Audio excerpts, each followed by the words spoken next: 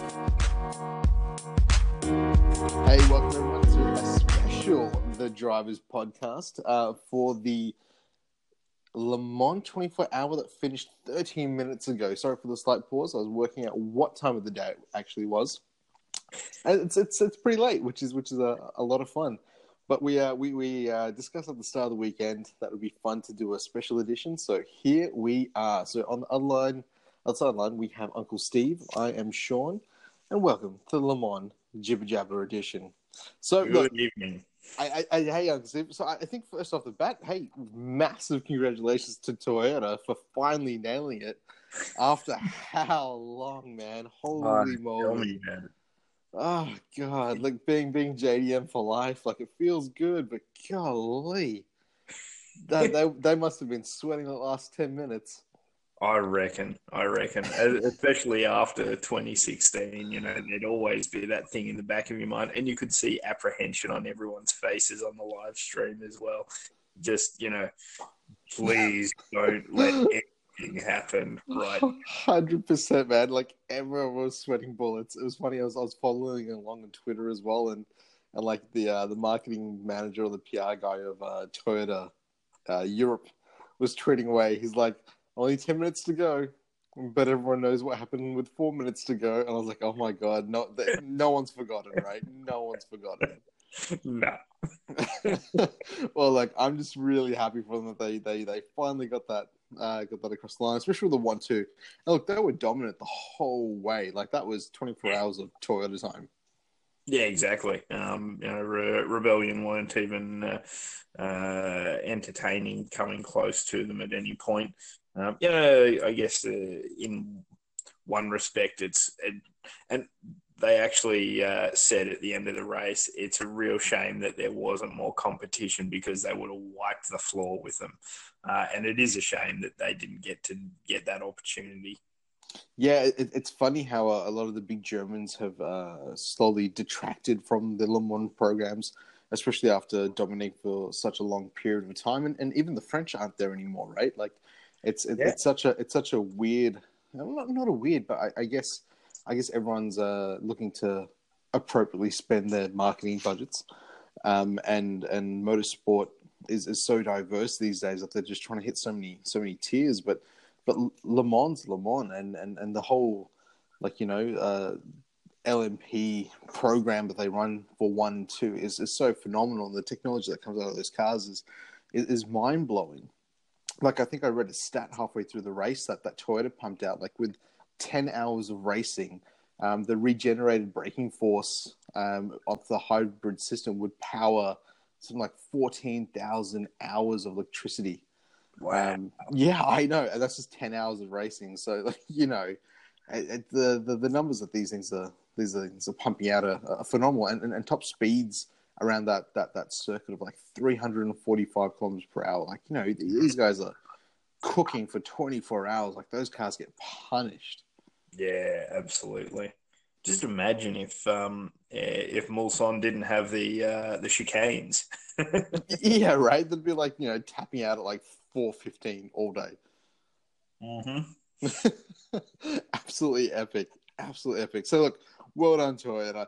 But look, I'm going to say my favorite part of the whole weekend was watching those retro Porsches, right? Like, Pink Pig had me at hello. The minute I found out that we were going to be pulling that thing out for this year's Le Mans, I was so excited. And look, the Rothmans livery was fairly phenomenal as well. But Pink Pig, seriously, guys, so good. Yeah, and you know what? It was really cool seeing the battles that the Ford GTs were having with them, just nipping at their heels, trying to get up into the second spot. There was some really good racing going on there too. And I think that was the category to watch. Look, LMP1 was like we said, like, they wiped the floor from start to finish with those two big Toyotas up front, and even with LMP2, like, it wasn't that dicey, like there was a couple of position changes, but nothing to write home about. But at least with GTE Pro and the regular cars, like, it was good racing.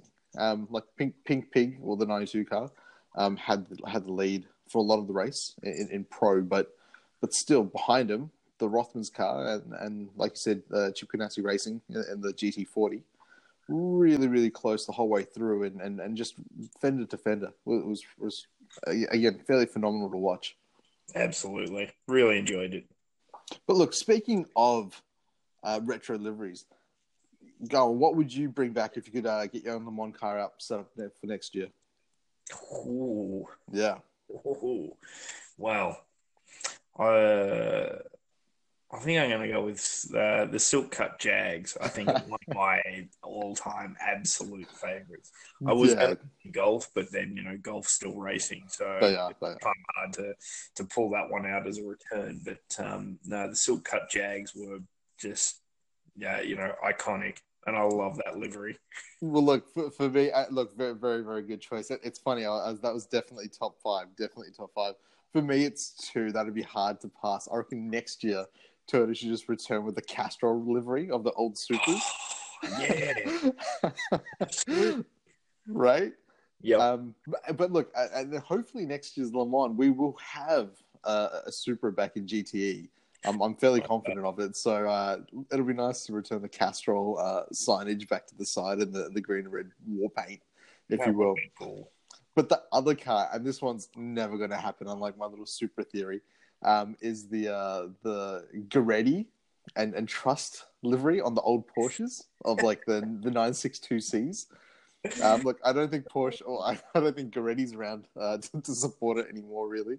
No. But God, that'd be so phenomenal to see a big Goretti sign down the side of even like a GT3 RSR or something would be so good. But yeah, no. Hey, if Jag want to come back to Le Mans, they got to go find Silk Cut and resurrect that horse because I think it was so good, so good. Totally. I actually have an artwork of Group C on my wall in this room that I'm sitting in, and the three cars out front are Rothman's Porsche, Silk Cut Jag, and Martini Lancia. You can't get more traditional or like aspirational than that. That's it, isn't it? The trio. I was, you know what? I just really quickly with the Rothman's Porsche, I was so sad no one just like jammed on a little Rothman sticker somewhere. I just needed that just to make me happy, but unfortunately no one was game enough to chuck it down the side. Could you imagine the drama with trying to censor that out of all the live and everything? But you know what? It's France. They can do whatever they want. No one censors the French. No one.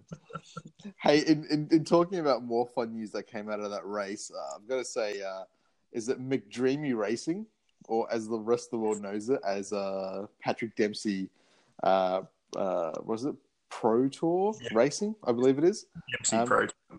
Yeah, they took out first in their class, which is the GTE class, with Aussie Matt Campbell at the wheel, which is very, very cool. So it's nice to have an Aussie on the top step of the podium for this year's Le Mans. Definitely, very cool, and as they remarked on the live feed as well, really cool to see him step up from being a successful driver into being a successful team manager as well. So that's quite a talent.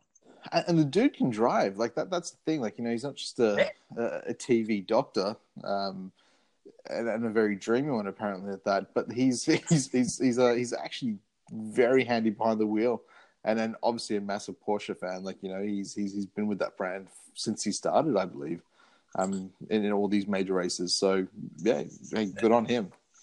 I tell you what was disappointing though, seeing Jackie Chan's name up in light Le Mans, only to find out that he wasn't driving an Evo 3. I know, right? or like one of those Evo Pajeros. That would have been life. No, but hey, in talking about Jackie Chan and his DC race team, which you made me aware of a few days ago, I had no idea. And when you told me, I was like, no, how could I have missed this fact of life? I know. No, you were totally right. So totally good. Right. But they ended up running in I believe 10th overall was the highest placed car. But they had 3 cars running in LMP2. That's crazy. That's such a That's big budget racing. I know, it's a major operation. I was, blown away. I just thought it was comical to see Jackie Chan's name there. And then reading the Wikipedia page, I just lost it. Yeah, but like the Wikipedia page, right? I'm like, some dudes just made this up. There's no way. There's absolutely no way. But last year they won the class. Yeah. And he goes. The team apparently goes fairly well in the regular World Cup as well. So man, I was blown away. But again, I think of crazy things that go along with Le Mans, because being a 24-hour race, you have lots of weird shit to think about. So I was like, what other celebrities need to own a Le Mans team of some description, right? And it came to me. Shane Warne.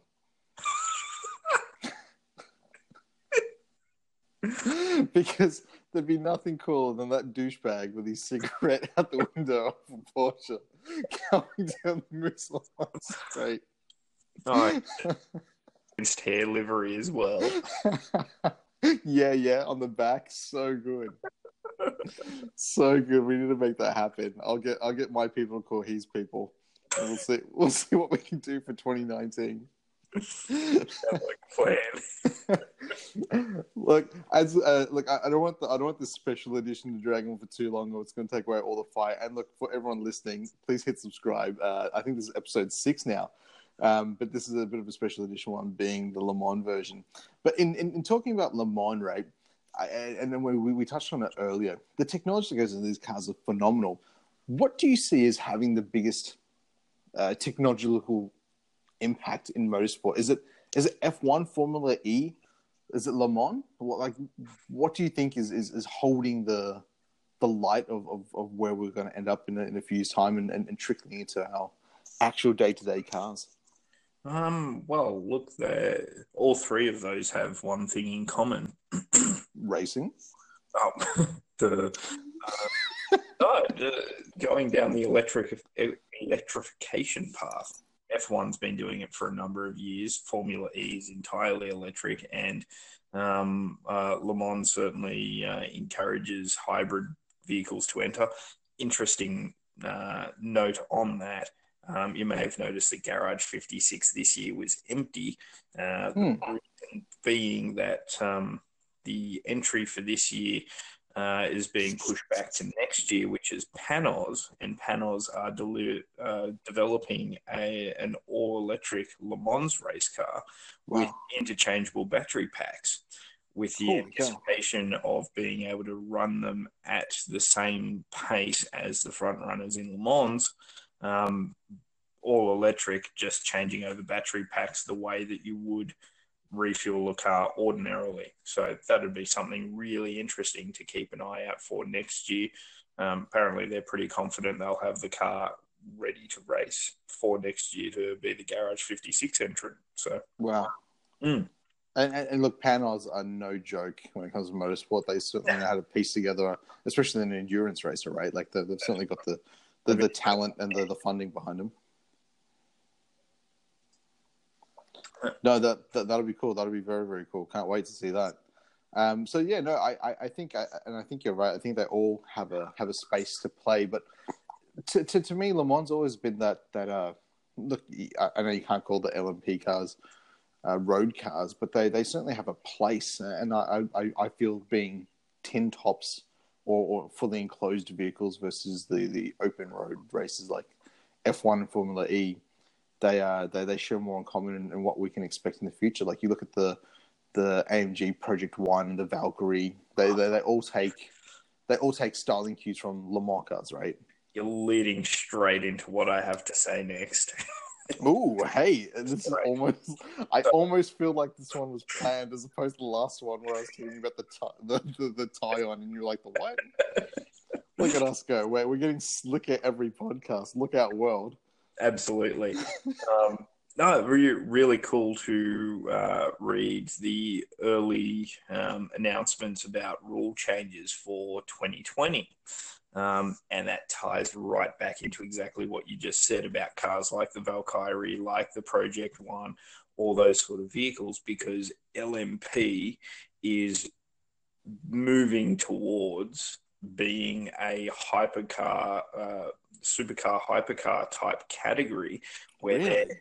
moving back to sort of silhouette racing in that Wow. the vehicles that they want running in the prototype categories must resemble their road-going counterpart cars, and it's aimed squarely at getting some of those hypercars into racing, because it does seem a little bit futile to be developing something like an LMP car when so many manufacturers are building these mega dollar hypercars that are as fast, if not faster, or capable of being faster, that never actually get to see the track. So, That's bonkers. isn't it? Absolute bonkers. How cool that! It's funny. Like I think we were hanging shit on all those hyper racer mega Yeah, cars literally a few podcasts ago. But you know what? If you gave them a purpose, hey, I'm all for it. Make $2 million race cars. I don't care. that's Go it. crazy.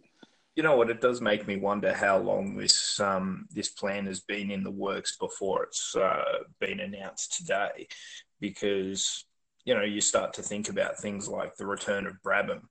Mm.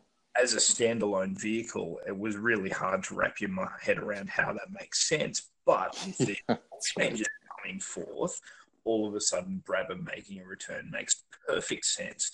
And whilst this first car that they've released probably isn't it, it's probably the precursor to the car that we're going to see racing at Le Mans in a few years' time with a Brabham logo on it. And same, And hopefully that awesome blue and pink livery they had in the early 90s off the M1 cars. That'd be great. absolutely.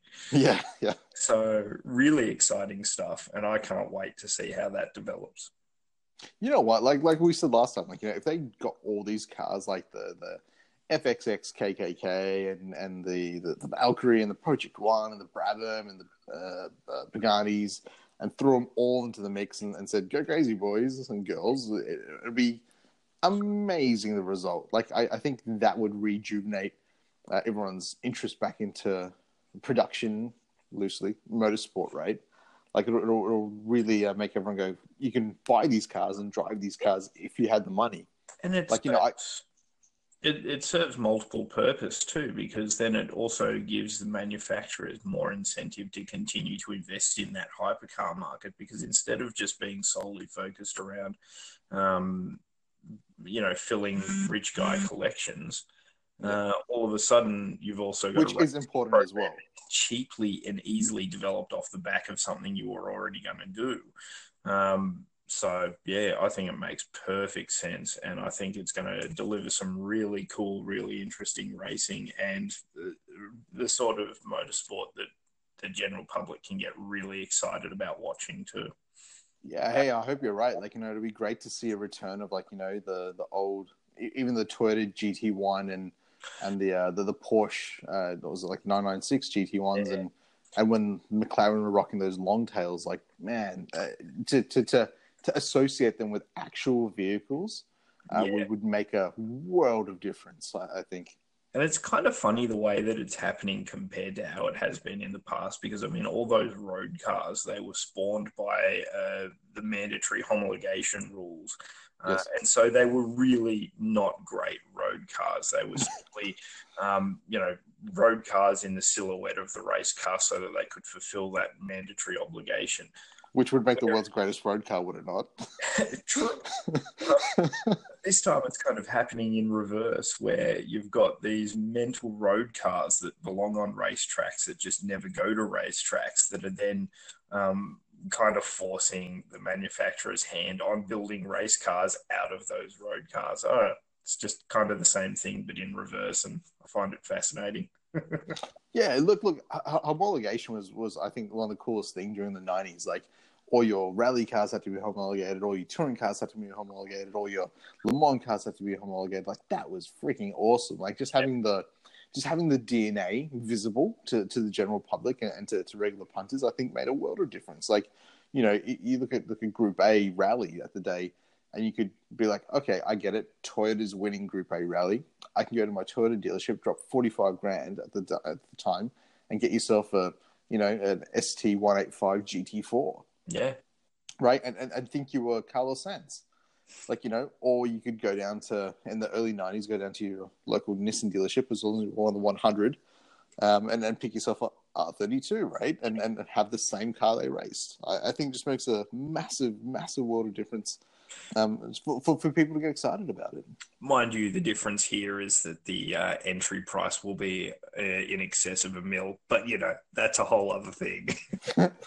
Hey, look, I think a regular house in Melbourne these days is about $1 million, and I think back in the early 90s you could get yourself a nice house for about the price of a GTR. So, I think it's just inflation, right? We just gotta find a way to make more money, bud. That's all we gotta do.